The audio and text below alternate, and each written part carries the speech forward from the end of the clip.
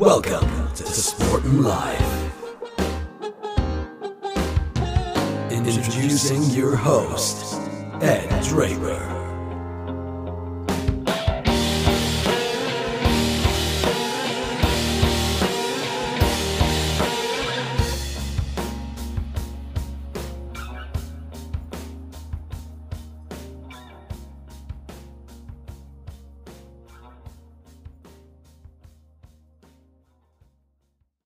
Hello there. Welcome along to the podcast Sport and Life. How are you? Hope you're well. Had some bright, clear blue skies, albeit frosty mornings in Cheltenham in the west of England last week, and the last few days been beautiful.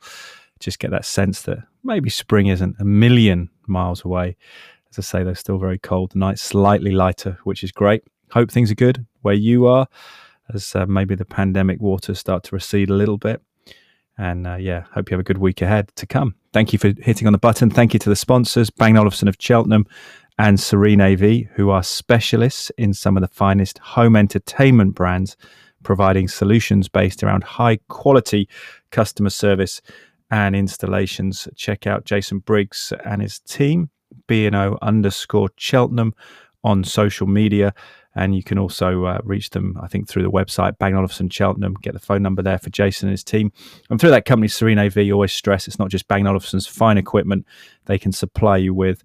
They can offer you a bespoke solution, design, vision, whatever suits your budget, what you're after, big screens, home entertainment systems, and basically whatever matches your needs and your vision. Yeah. So check out Bang & Olufsen of Cheltenham and Serene AV. Also, thank you to Cytoplan, food-based supplement company, housed not far from here in the west of England in a beautiful village of Hanley Swan as you approach the rolling Malvern Hills. And more importantly, in terms of health and nutrition, my father, Dr. Mark Draper, has worked there as a consultant, a lecturer, seminar leader for 20 plus years, assisting in some of the ingredients as well in terms of devising the supplements, which are food-based, so to be digested as food would be. So to have a higher likelihood of being absorbed by the body. That's the theory. I'm not a scientist per se, but you can look up cytoplan.co.uk, cytoplan.co.uk. Under the stewardship of my father, I take the Immune Complete range, Immune Complete 2 for me, Immune Complete 1 for women who are menstruating, and there's also Immunovite, Kids Immunovite for young children as well. So it's worth having a look, but also bespoke specific vitamins you may call them, depending on where you are in the world. But vitamin D3 at this time of year with the sunshine, pretty short supply, and the sun that is there, not necessarily enough to jack up those systems for that vital vitamin to be produced in our bodies. And you may look at other supplementation, iron, if you're deficient, that kind of thing. But they're all on cytoplan.co.uk, and the discount code at checkout is my last name, Draper, the numbers 10 and the capital letter R. So it's Draper 10R.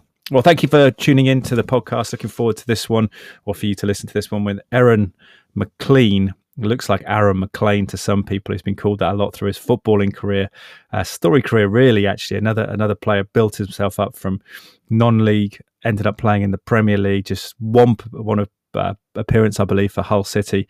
Had a great career at the likes of Peterborough United, plays at Grays Athletic in non-league as well. Ended up in non-league at Ebbsfleet United, actually went full cyclist career. Now he's working as an analyst at Sky Sports. And have a candid conversation as well with Aaron as a black man about his perception of the coaching world, because he has tried to get jobs in coaching, has had some experience in coaching, has his qualifications. So he's very honest and open about that, about being difficult when you don't see yourself aligned with the image, maybe the subconscious image of what a football manager in the UK looks like. Typically, we discuss the white bloke with grey hair. But it's a candid, open conversation. He's a fun guy. He's an infectious guy. And I think he's very good person to be around. So here he is. I hope you enjoy it. The one and only Aaron McLean. The one and only Aaron McLean joins the podcast, not Aaron McLean, as have you been called for your entire distinguished football career, Aaron? It's good to clear that one up, isn't it, first and foremost? Yeah, it's nice for people to actually know what my real name is now. It's I've had 20 years of people saying it wrong, which, don't get me wrong, I don't mind. It doesn't bother me how it's said, but yeah, it's actually Aaron McLean. So it's nice that people You got a first name and a last name that people can interpret in different ways. So it gets, and they go with the kind of, I guess, Scottish way, don't they, with the McLean or whatever it is. Yeah. Yeah, and a lot of people used to ask me if I've got Scottish roots or Scottish background and stuff, but I definitely haven't. It's definitely said in a different way. And yeah, finally, after 20 odd years, people actually ask me my name, and now people get it right. Well, it looks like McLean, doesn't it? That's the thing as well. So it's as it says, which isn't always the case in the English language. But how are you? You were on the FA Cup duty at Sky Sports News. Were you my home at the weekend? I saw. Yeah, it was good. It was nice to cover one of my old teams in Hull. Yeah. And they were unlucky, really, really unlucky. Really good performance. Grant McCann's got them. He's got them going, and they were definitely up for that game. And it was just unfortunate that Andros Townsend was back from his broken foot earlier than expected and hit an absolute rocket into the top corner. But yeah, it was good to be back at Sky, and yeah, really good game. Yeah, brilliant. They lost to Everton in the FA Cup. Andros Townsend with a wonderful goal. I think it was interesting because we'll talk about commentary and holding other players in judgment, because I heard a lot of people criticising, I think, the whole goalkeeper is saying it could have been saved, but it's always easier to say that from the outside than it is when you've got that swerving ball coming at you. But what about the FA Cup? How special was that to you as a player? Because you played, I mean, I'm trying to figure out how many levels you played at, but you played pretty much, top 6, top 7 league? You played in the Premier League as well, but I guess you would have been the underdog a lot in the cup matches. How special was the FA Cup? I loved it. I loved the FA Cup. I used to, my favourite memory of the FA Cup would have been when I was at Peterborough. We was in League Two. Yeah. And we played against Colchester, who were in the Championship at the time. And we had a lot of new signings in myself, Mikael Smith, George Boyd, and we were making a little bit of noise in League Two, but this was going to be our first real test, up against a Championship team, and to see whether or not we were almost as good as everyone's making us out to be, or whether we were just doing well at the level we was at. And yeah, we went to Lair Road and we absolutely battered them. I think we ended up beating them about 3-1. Brilliant. 3-0 or 3-1, and I scored. And yeah, we just battered them. We battered them, and then I think from there, us as a team grew in confidence even more, knowing that we were better equipped for a higher level. And I think more people started to kind of take notice of us as a team now. Yeah, you had a great time at Peach. But that's the amazing thing about English football, isn't it? The underdog versus favourite, the big boy status changes, doesn't it? You see that fluidity. When you look at the FA Cup, you're like, oh, hang on a minute, they're now League Two. Colchester at that time were way ahead of you, probably Peterborough ahead of them now. It's interesting how that flips around in terms of who the big boy is. That's what's great about the game, is the ability to aspire to more, isn't it? There's no ceiling in English football other than the Premier League, obviously. 100%. And listen, obviously finances help to dictate that to a degree, because teams that have the ability to go and sign good players will evidently end up climbing the pyramid a lot quicker. Peterborough were, at the time, had a new owner in Darren McAntony, and they were able, what they did really well is they went into non-league and they just handpicked the best players, as opposed to going to higher divisions and trying to get players to come down a level. They went and got the young, hungry players who wanted to go and play in the league and wanted to go and achieve things. They got the best crop and then put them together. And then we were able to then kick on. And as we improved as individuals, we improved as a team, and it benefited the club. So it's like you say, in English football, it's one season you can be fighting for promotion, another season you can be fighting relegation. It's never boring, put it that way. There's never a dull moment in the English Football League. Yeah, it's fascinating watching my local club, Cheltenham Town, actually, because they've gone from Conference a few years ago under Gary Johnson. He got them back up, and then Michael Dust taking them up to League One, and they're sort of just below mid-table in League One, which would be their highest ever finish. But you think they were sort of, up until I think 1999, were never a professional club in the top tier in the Football League. I think they turned pro just before that. So it's amazing how you can aspire and how you can dream. I think Michael's quite interesting. He's similar to you in the sense that he's got this thing of playing in 8 ascending leagues up to the Premier League. He did that run, and I've spoken to him a few times on the podcast. When you look at it, because you mentioned Peterborough getting those players from the conference. How deep is the talent in English football, and what is the difference between those players who are playing in the conference to then getting up to League One, League Two, the Championship, and so on? Can you put your finger on it? Well, I think a lot of it is consistency. The higher you go up, the players are more consistent. You know, that's why they're able to get to a certain level and sustain it and stay there. But I think a massive thing for me is opportunity. Now, there's a lot of players that are playing in non-league football that just haven't had the opportunity, or probably at the time when they got their opportunity wasn't quite ready. So given the opportunity now, would they be able to go and step up the levels and perform? I'd say so. That's why you see teams like Hartlepool, you see teams like Sutton who get promoted out of the National League, and they're able to go and hold their own in the level above and potentially go and get another promotion, because now they're in a team and at a club where their ability, they're able to put consistent performances in, and then they can go on and build from there. So at the higher levels, yes, don't get me wrong, there's some serious quality and some really good players, but there's definitely some lower down that if picked by the right clubs, then would definitely go on and have really good careers.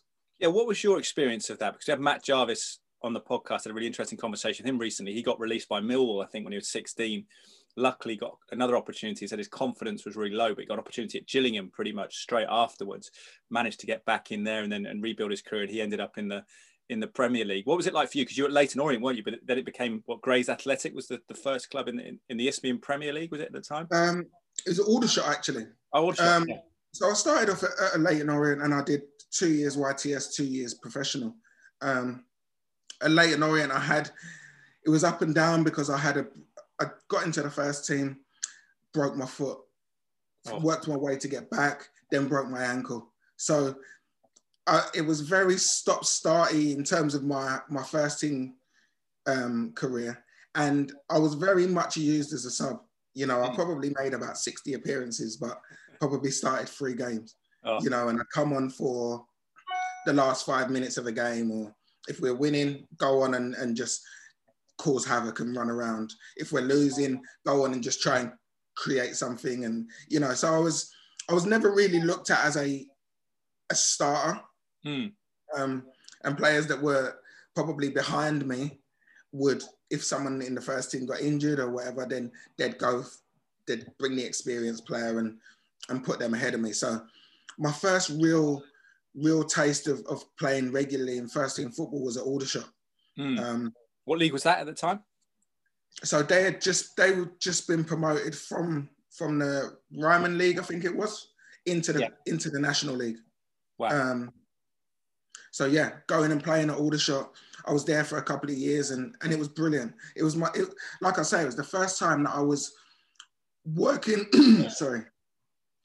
hard all week to play on the Saturday and play for 3 points and play in front of a big crowd where you're looked at as one of the main men. You know, you're really respected in that respect. So yeah, that was my first real taste of it. Was that full time? Were they training full time in the National League at that point? So it was kind of partly, it was half and half really. So there were a couple of evenings that we'd train, and then the younger ones we'd train during the day as well. So we'd train 3 times a week, and a game on the Saturday, but the younger ones would have an extra day's training because we didn't have a job.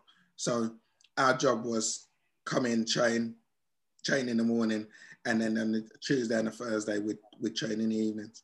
That's awesome. And did you still believe at that stage I can be a Football League player? What was the key? Was it counsel you took from other people? Was it something you said to yourself that you thought, look, I can go again here and get up there? It was definitely the goal. I'd had disappointment before.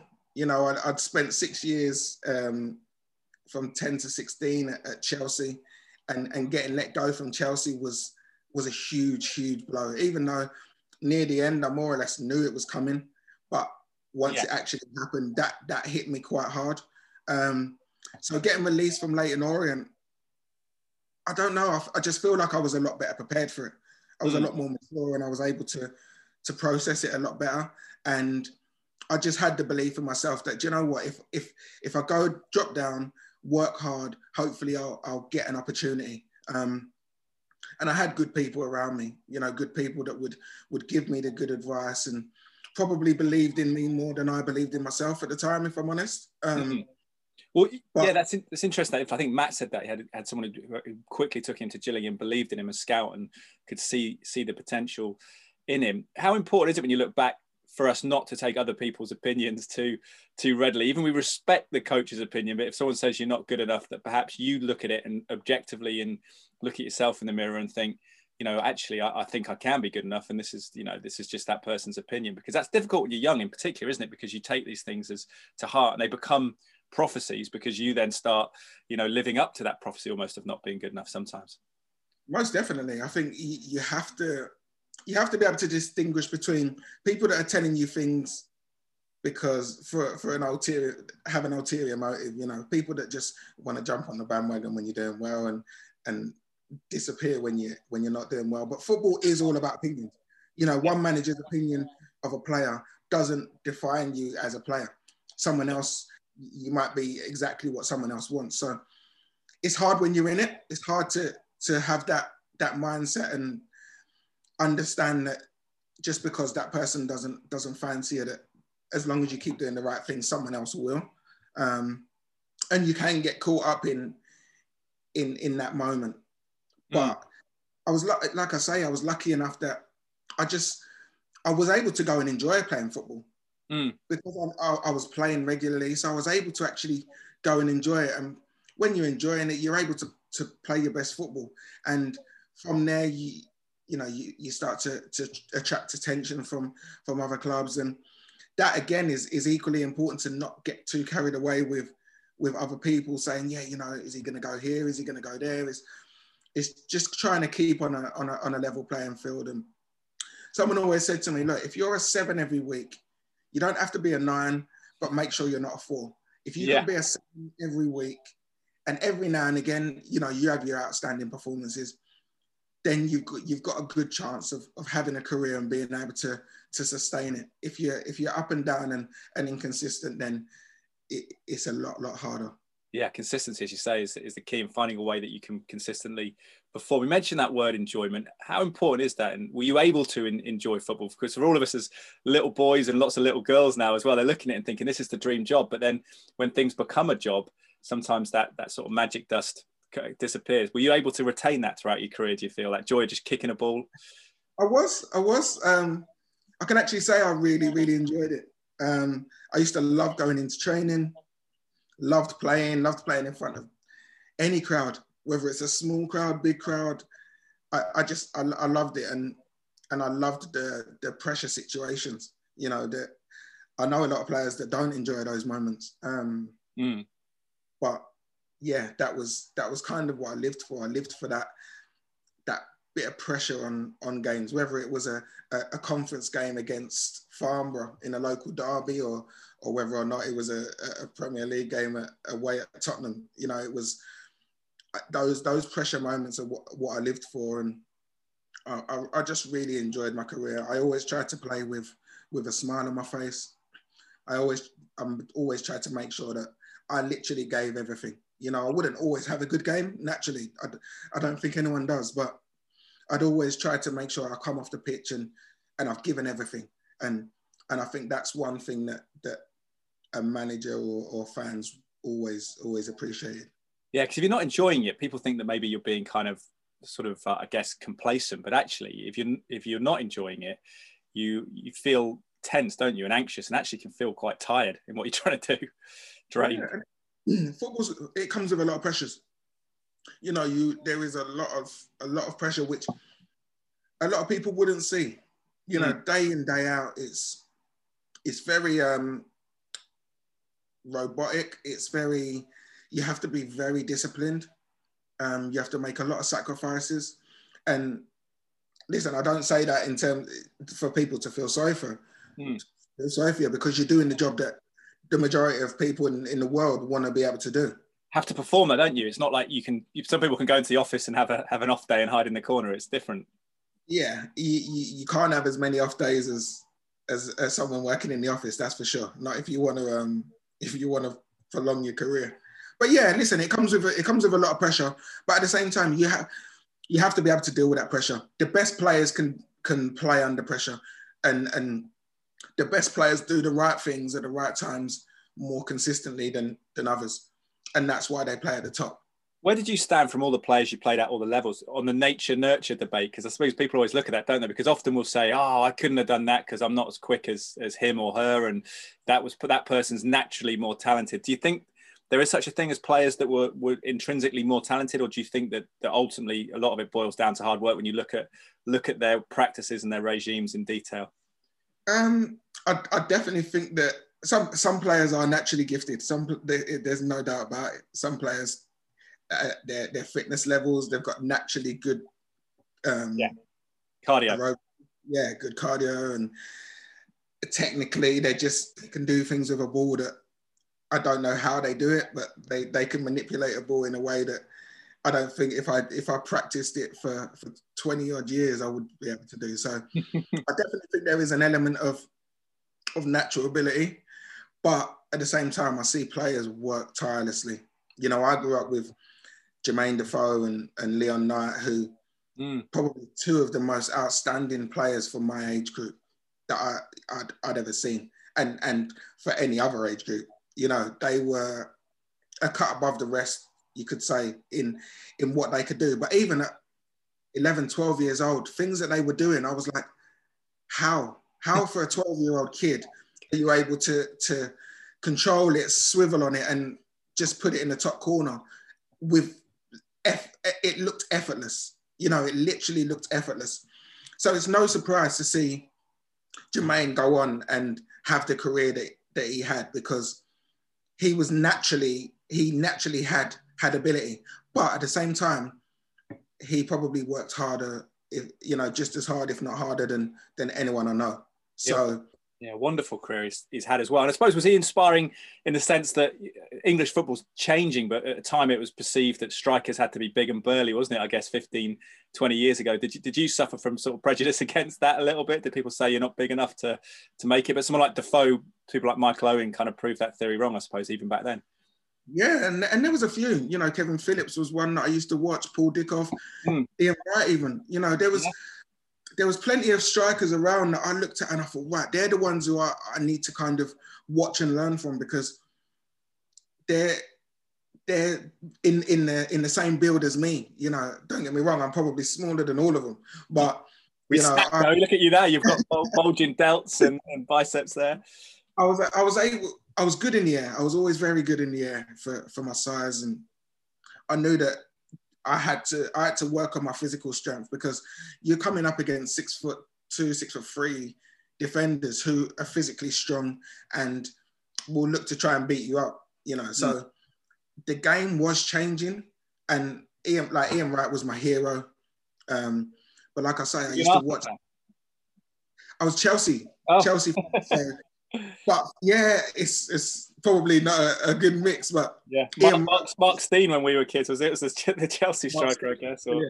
Mark Stein and John Spencer. Yeah. You know, at Chelsea, who I used to watch absolute loads of them, and just try and learn. Then we had Zola.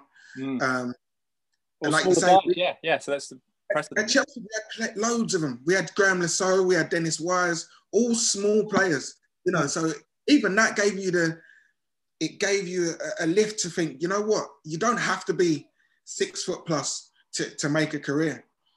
But in your position, you have to be able to look after yourself. That was kind of the most important thing, is as long as you can look after yourself, you've got half a chance. And then the rest is making sure that you perfect the art of whatever position you're playing in.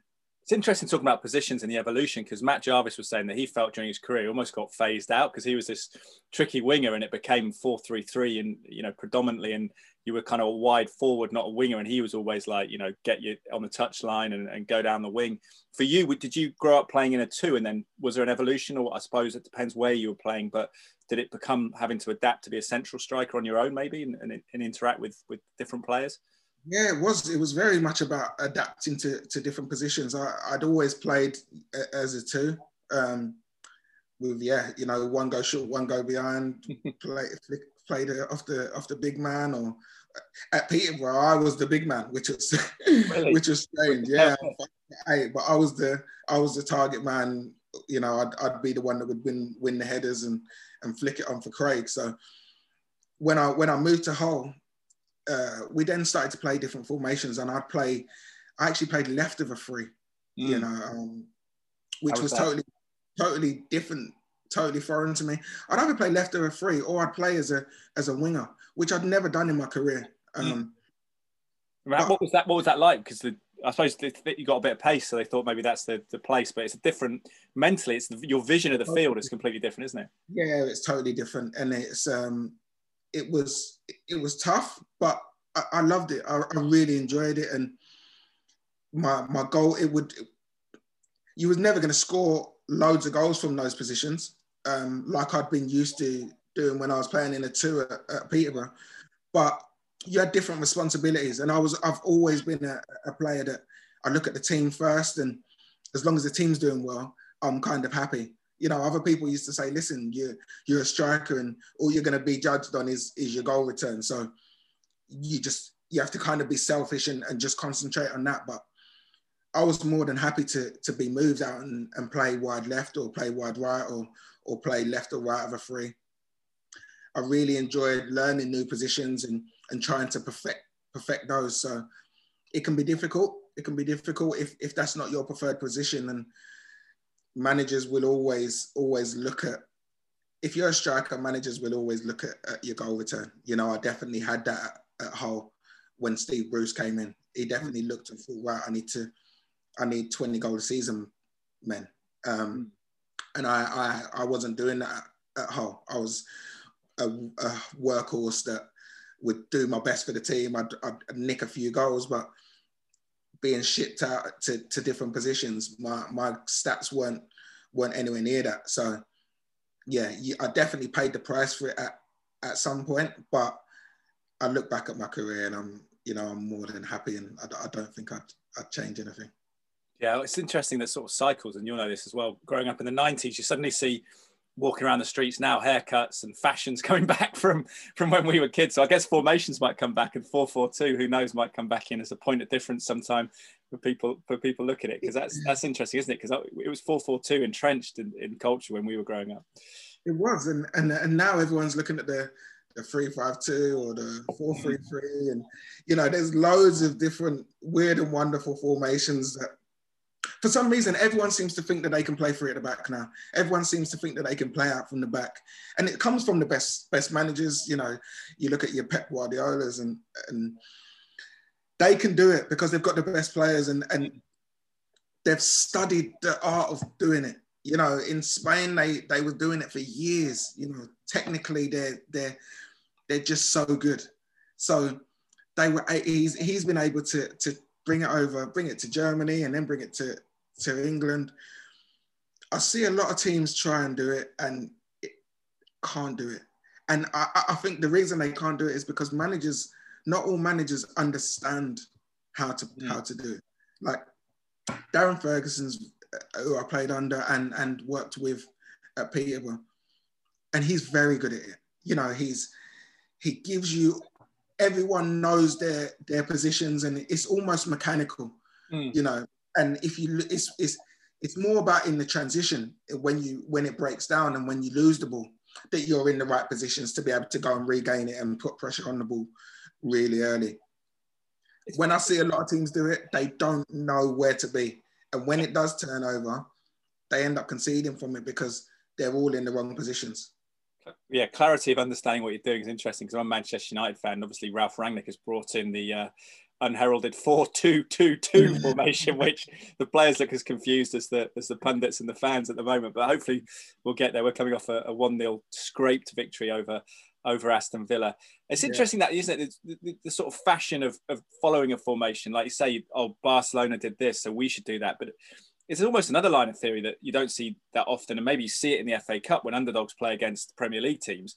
It's like, no, we're not going to play you at your game. We're going to try and do something different. Are you surprised that underdogs, even in the Premier League, sometimes, like, bless them, Norwich City have come up and almost gone toe-to-toe. It's like going toe-to-toe with Mike Tyson in his prime. They'll go up against Chelsea or whatever and end up losing 7-0. And you think maybe sort of sitting back a bit might not have been the best of, and getting it in the channels every now and again.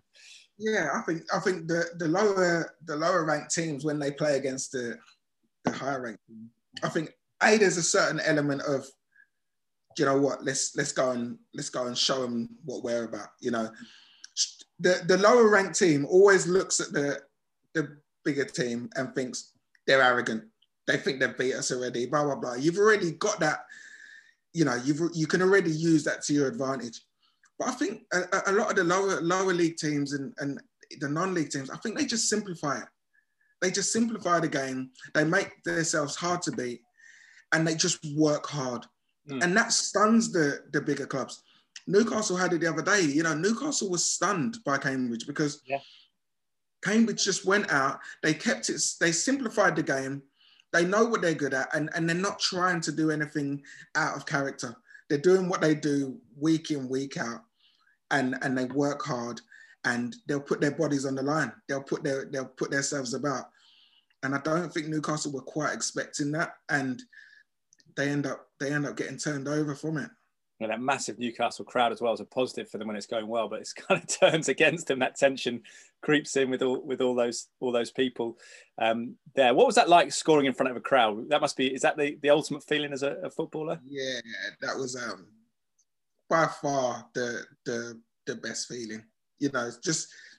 And it didn't matter where it was or who it was for, who it was against. Just scoring, and that few seconds after you score a goal was, it's the best feeling. I look at, there's certain goals that I can remember, and I can remember the celebrations. I can remember the feeling. If you could bottle that feeling up, it would be priceless. It really would, because it was by far the best feeling in the world, and that's probably one of the things that I miss most is feeling, that feeling of scoring a goal in front of a big crowd, and that that embrace with your teammates. That's definitely the thing I think I miss the most. Yeah, how have you because I've worked with you for a couple of years now at Sky Sports as an analyst, and you're doing really well there. But how have you found the transition out of being a player? It was quite gradual for you, wasn't it? In a sense, did that help? Because you ended up playing at Ebbsfleet in non-league. So did you see it coming more? Were you able to adapt to that, or do you physiologically you still just miss that high? Because everyday life can be a bit boring, I'd imagine, after you get those highs and the lows. I suppose being footballer is more of a roller coaster, whereas life's kind of more of a level. Yeah, life is definitely a lot more of a plainer sailing, less pressure. But the transition for me was fairly smooth. I was playing at Ebbsfleet, as you said, in the National League, and then I was coming to the end of my career anyway. I knew that, and I was lucky enough to play under Daryl McMahon, who's one of my good friends, and he said, look, I'd like you to come on board and be part of the coaching staff.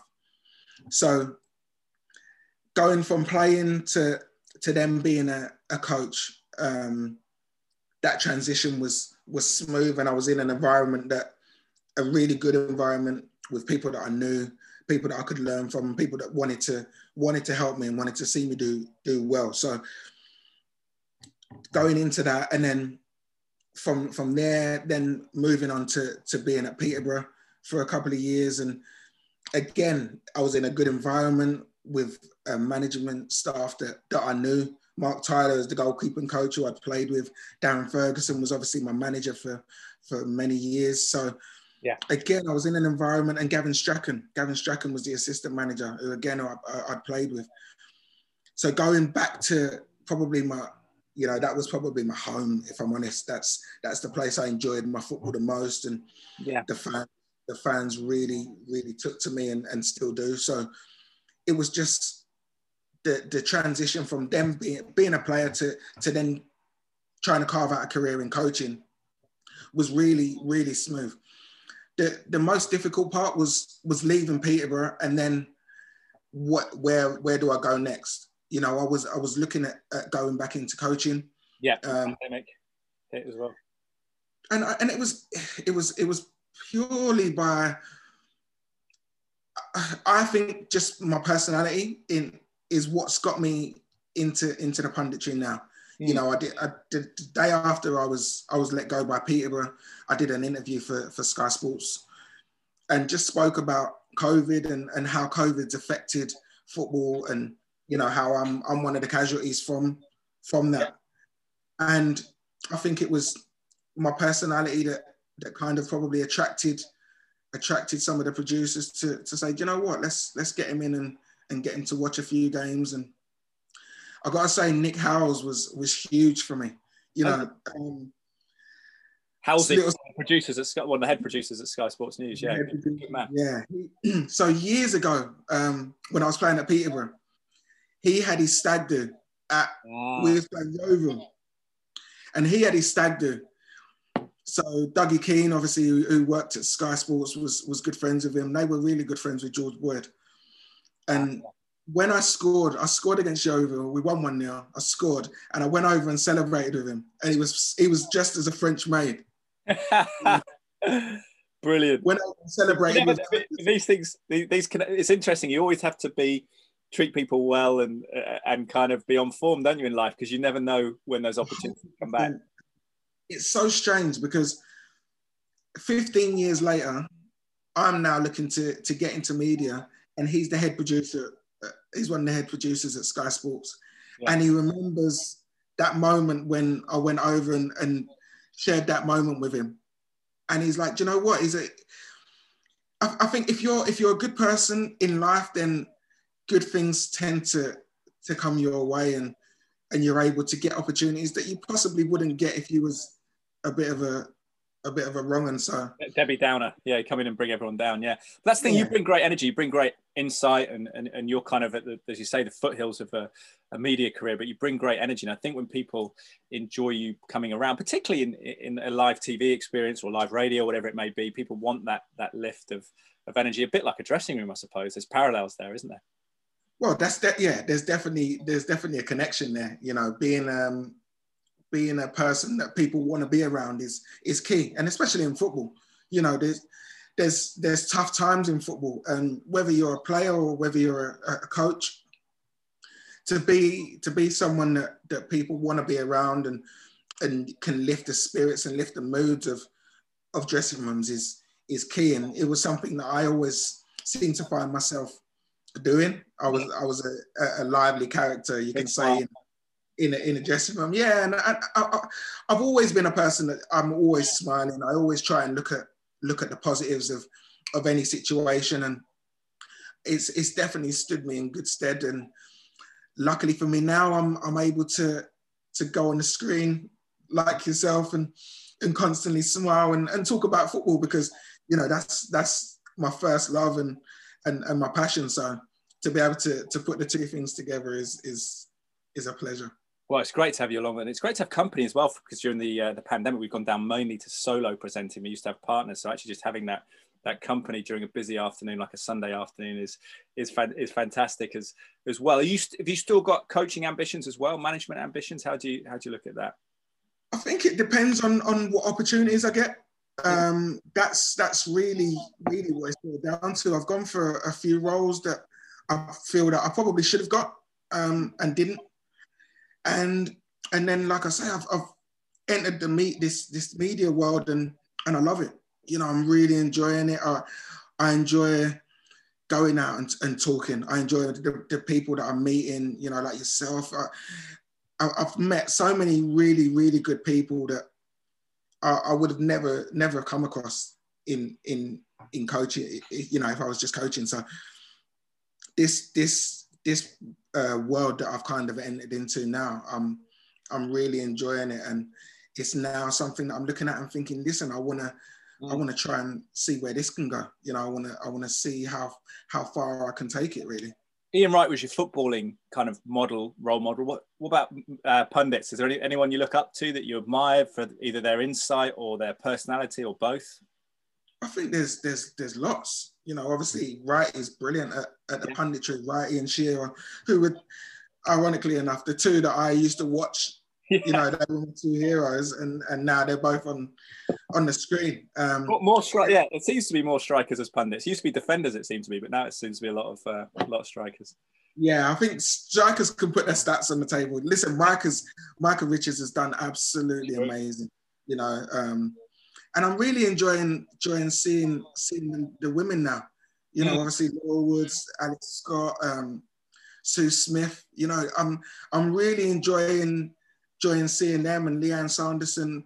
All of those really now starting to bring the women's game forward and change the perception that a lot of men have of women in football. You know, I have this debate all the time on social media where people just naturally think that women don't know anything about football, and that, you know, not everyone. The perception has definitely changed a lot, but there's still a lot of people that need to change, and the ignorance needs to be removed. So seeing all of those do so well, and Emma Hayes coming on doing the commentary, and great insight, when she breaks it down. Amazing. She's amazing. You know, it's such a breath of fresh air to listen to someone who people wouldn't expect it. You know, not people wouldn't expect it, but there's a lot of people that would say that because she's a woman in the women's game, you know, wouldn't be able to speak on men's football. Her insight, her knowledge, her understanding of the game, her understanding of everything is first class. You know, I absolutely love listening to her. And like I say, I just think that there's certain commentators or certain pundits that I look at and I think, right, that's where I want to aspire to get to. You know, I've only been doing it for a couple of years, and there's a lot of work that goes into it. It's not as easy as it looks. And you have to work hard at it. You know, I enjoy that side of it. I enjoy going into something that is a bit of the unknown. I enjoy doing all my prep for a game or for a show. That side of it it's kind of what I live for. It's like training. It's like going and training every day. You know, going and doing your prep and stuff I love that side of it. Does it feel like to you that it is more open punditry than perhaps in the past? Because you mentioned stats. It felt like in the past you had to have a certain number of league titles on the table or whatever, whereas now you mentioned that the female pundits is based more on what you have to say, how you analyse a game. Because as we've seen in football management, it's not always the best players that become the best managers. And I think we're seeing that in punditry, aren't they? Gary Neville obviously has got a lot of trophies at Manchester United, but wasn't a flamboyant player per se. But he's sort of been a leader in the field because of his attention to detail and his ability to analyse things. I think same as football media, it's not for everyone.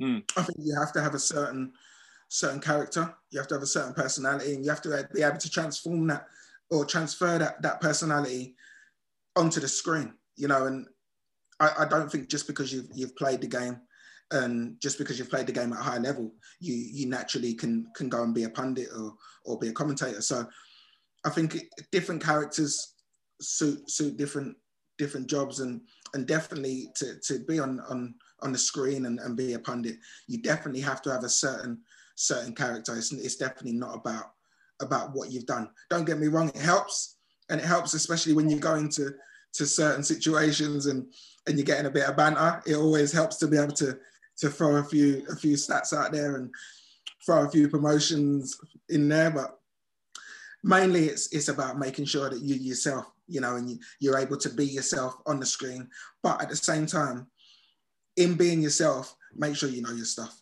Make sure you've done the work. Make sure you're up to date with everything that's going on, so that you're not just on there because you used to kick a bag of wind about. You know, you're actually on there on merit. Yeah, absolutely. You do your due diligence for sure. It's interesting that, isn't it? Because you know, in punditry and TV, people can critique you on social media, but I suppose you're used to that as a footballer. How comfortable have you been as a very positive guy, being, I guess, holding players in judgment, maybe sometimes players you've played with, and maybe offering constructive criticism in your role as a pundit? Because you have to be honest, but you don't want to be seen to be. I mean, it must have been awkward when you first started, just being critical of people. How did you find that process? Yeah, that was probably the most difficult thing. Is just all of a sudden I'm criticizing people, you know. And listen, I'm not one that goes and I don't go and pick people out purposely unless they deserve it. But I don't go and pick people out individually. You know, I'll talk more about the team, and I'm not afraid to say what I think. You know, I've never been afraid to speak honestly, and I think people respect that more. People respect your honesty more. If you've got evidence with it, you make a point, then you back it up with evidence and compare. Yeah, you have to be able to back it up. You know, don't just go and listen. There are some that just go and make some ludicrous comments. He's rubbish. She's rubbish. Well, yeah. And it's listen. You're on there because you're able to give an opinion from a player's perspective and a player's point of view, but at the same time, you can back it up with actual knowledge of being in certain situations. You know, it's a valuable insight that you can give. So it's making sure that you get that across, and bring what you're there to bring. You know, I'm there to talk about football and to talk about different formations, different abilities, different elements of the game that I've experienced. You know, that I've actually lived. So bring that, because the viewer hasn't necessarily been in that position. So that's what I'm there to do. I'm not there to just to just criticize people and say he's rubbish or he's rubbish.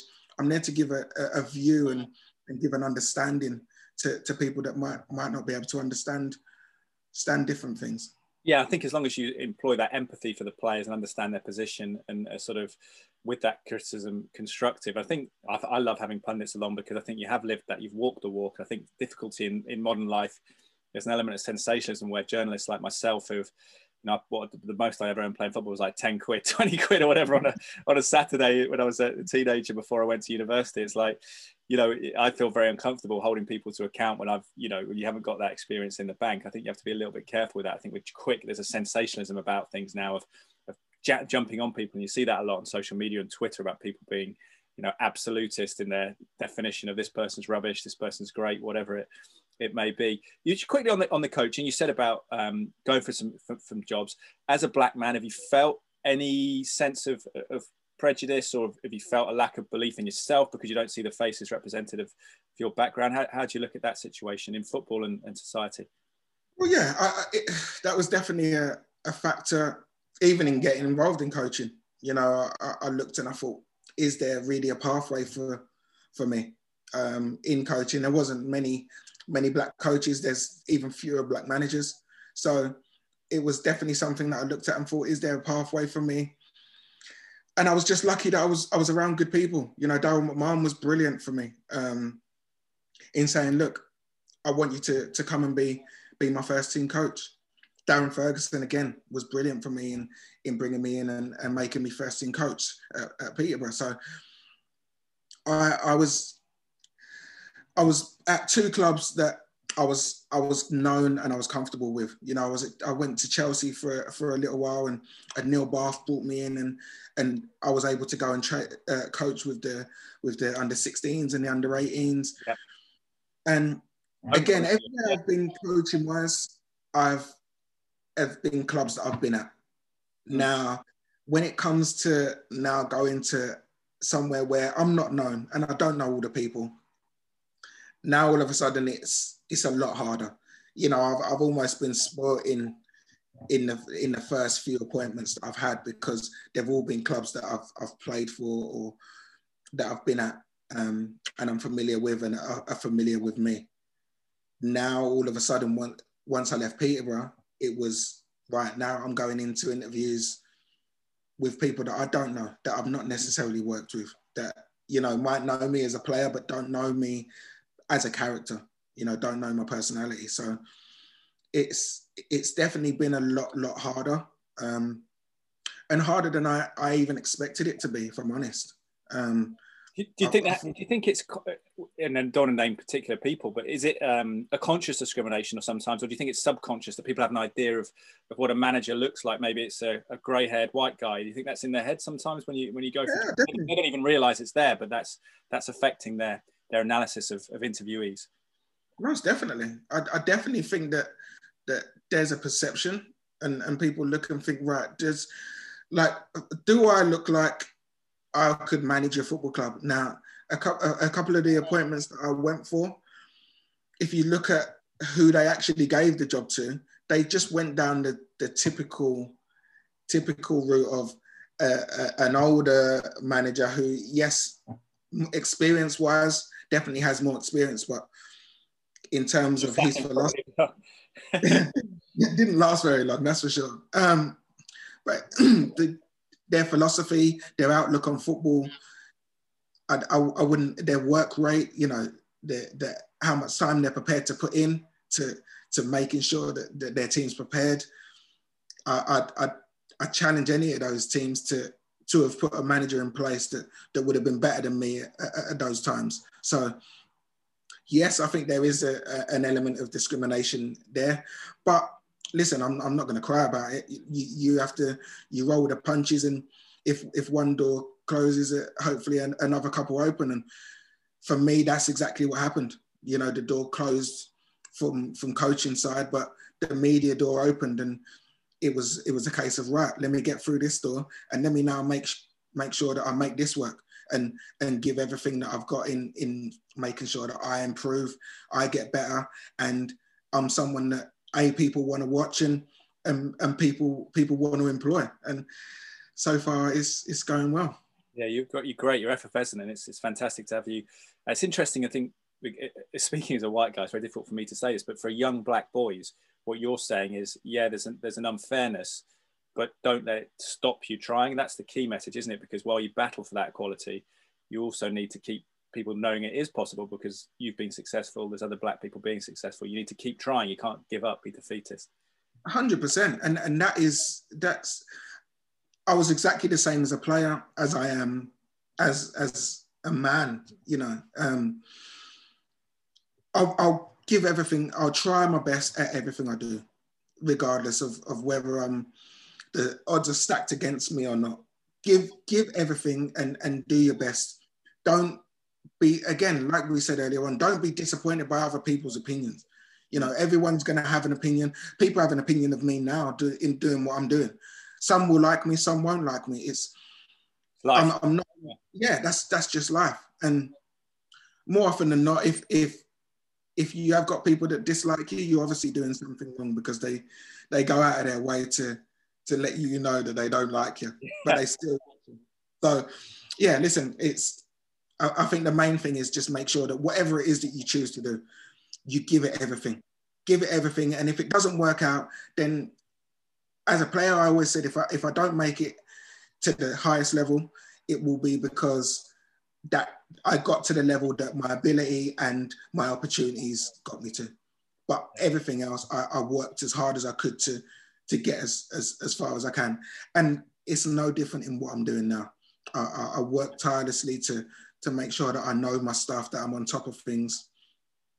And wherever I get to, wherever it takes me, it is where it takes me. You know, I'll do everything that I can to be successful in it and see where we go from there. Yeah, people's opinions are important, but there's other opinions out there you can move on as well. My mum always said to me, if I didn't get a job or someone didn't like my presenting, it'd always be, you probably remind them of someone that bullied them at school. She's a pessimist, but she'd always be like, they just don't like you for whatever reason. It's just you have to kind of take that sometimes. You can't try and convince other people who are set in their ways. And it's interesting talking about keep trying, because Denzel Washington's got that great, I think, a speech on the internet you can watch from an inauguration at a college or a high school in the States, and he says, if you don't fail, you're not even trying. So that's a good thing. Keep taking shots, as we say in football as well. You'll score eventually. I'm very much like, I love all the motivational videos. Denzel Washington he's got a few. You know, he's got the forward one, and they're brilliant. And there's something that I listen to and I use a lot in terms of motivation, and even just times when I might not feel great, you know, because we all have it.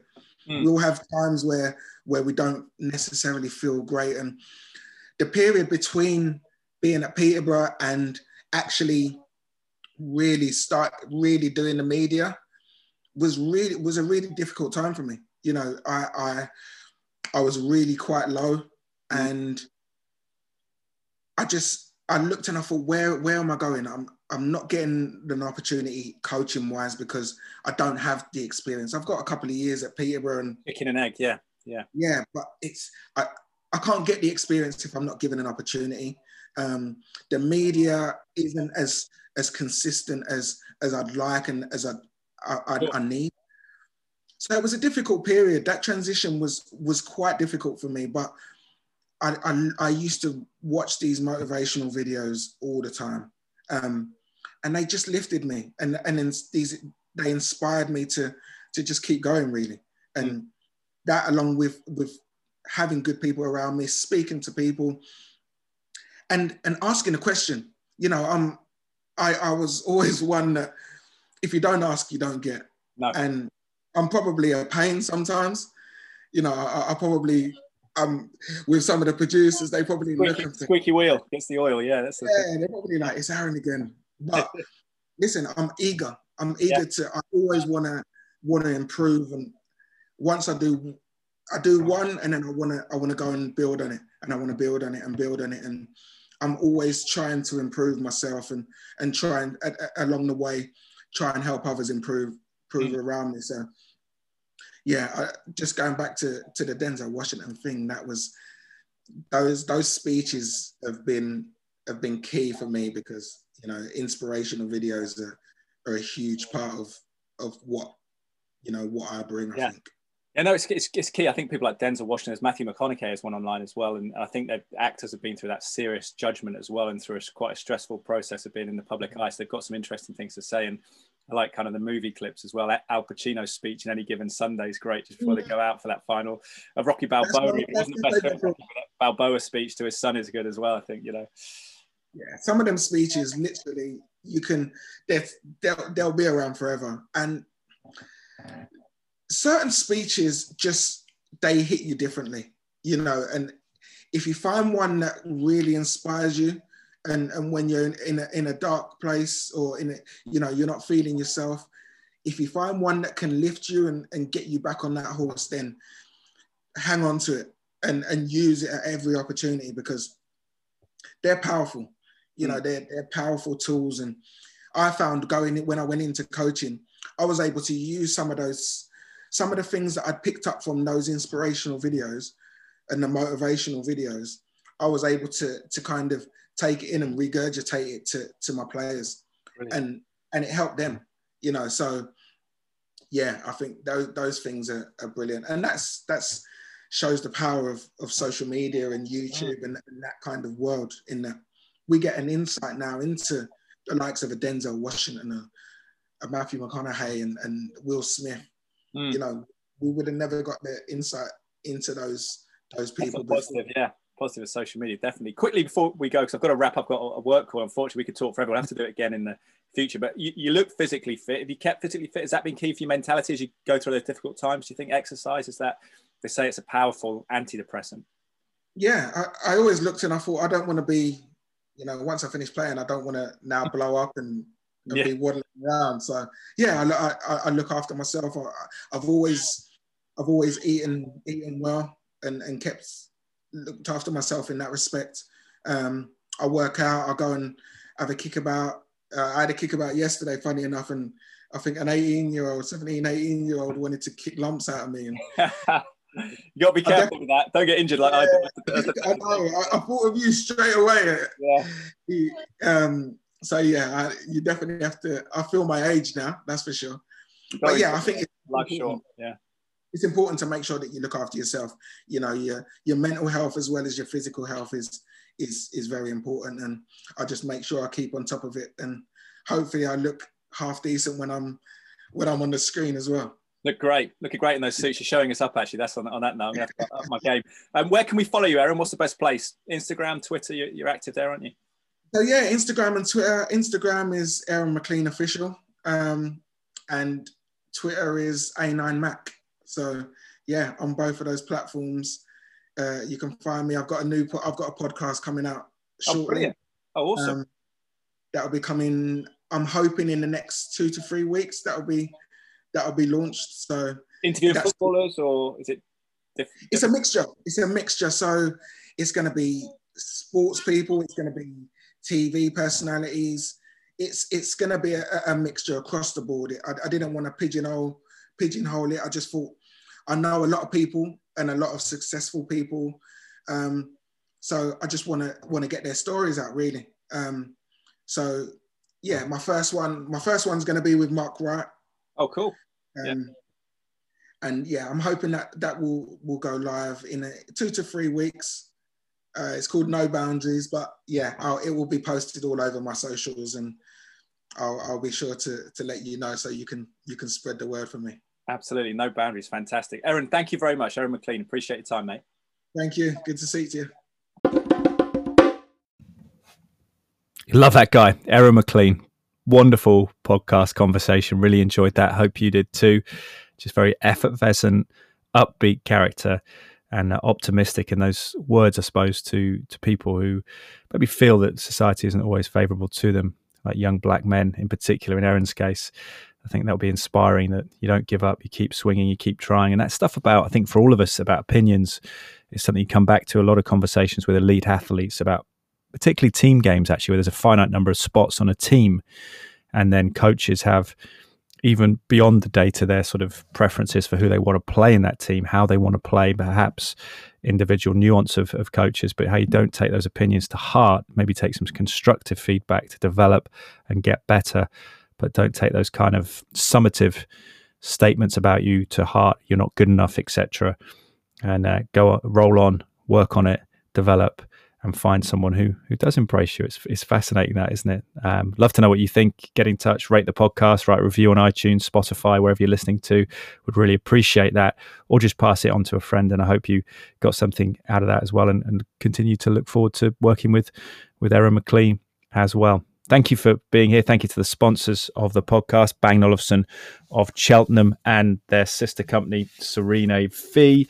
They're specialists in some of the finest home entertainment brands, providing solutions based around high quality customer service and installations. Remember, through Serene V can source you a bespoke home entertainment system, whatever suits your needs. It doesn't have to be just Bang & Olufsen's world renowned high quality equipment. Could be a big screen from another brand, etc., etc. Also, thank you to Cytoplan. And if you are looking to optimize your immunity at this time of year, in the winter in the Northern Hemisphere, still a lot of respiratory conditions as well as COVID-19 around. But if you're looking to optimize your immunity, head to cytoplan.co.uk, cytoplan.co.uk. There's a 30% discount associated with the podcast on first purchase.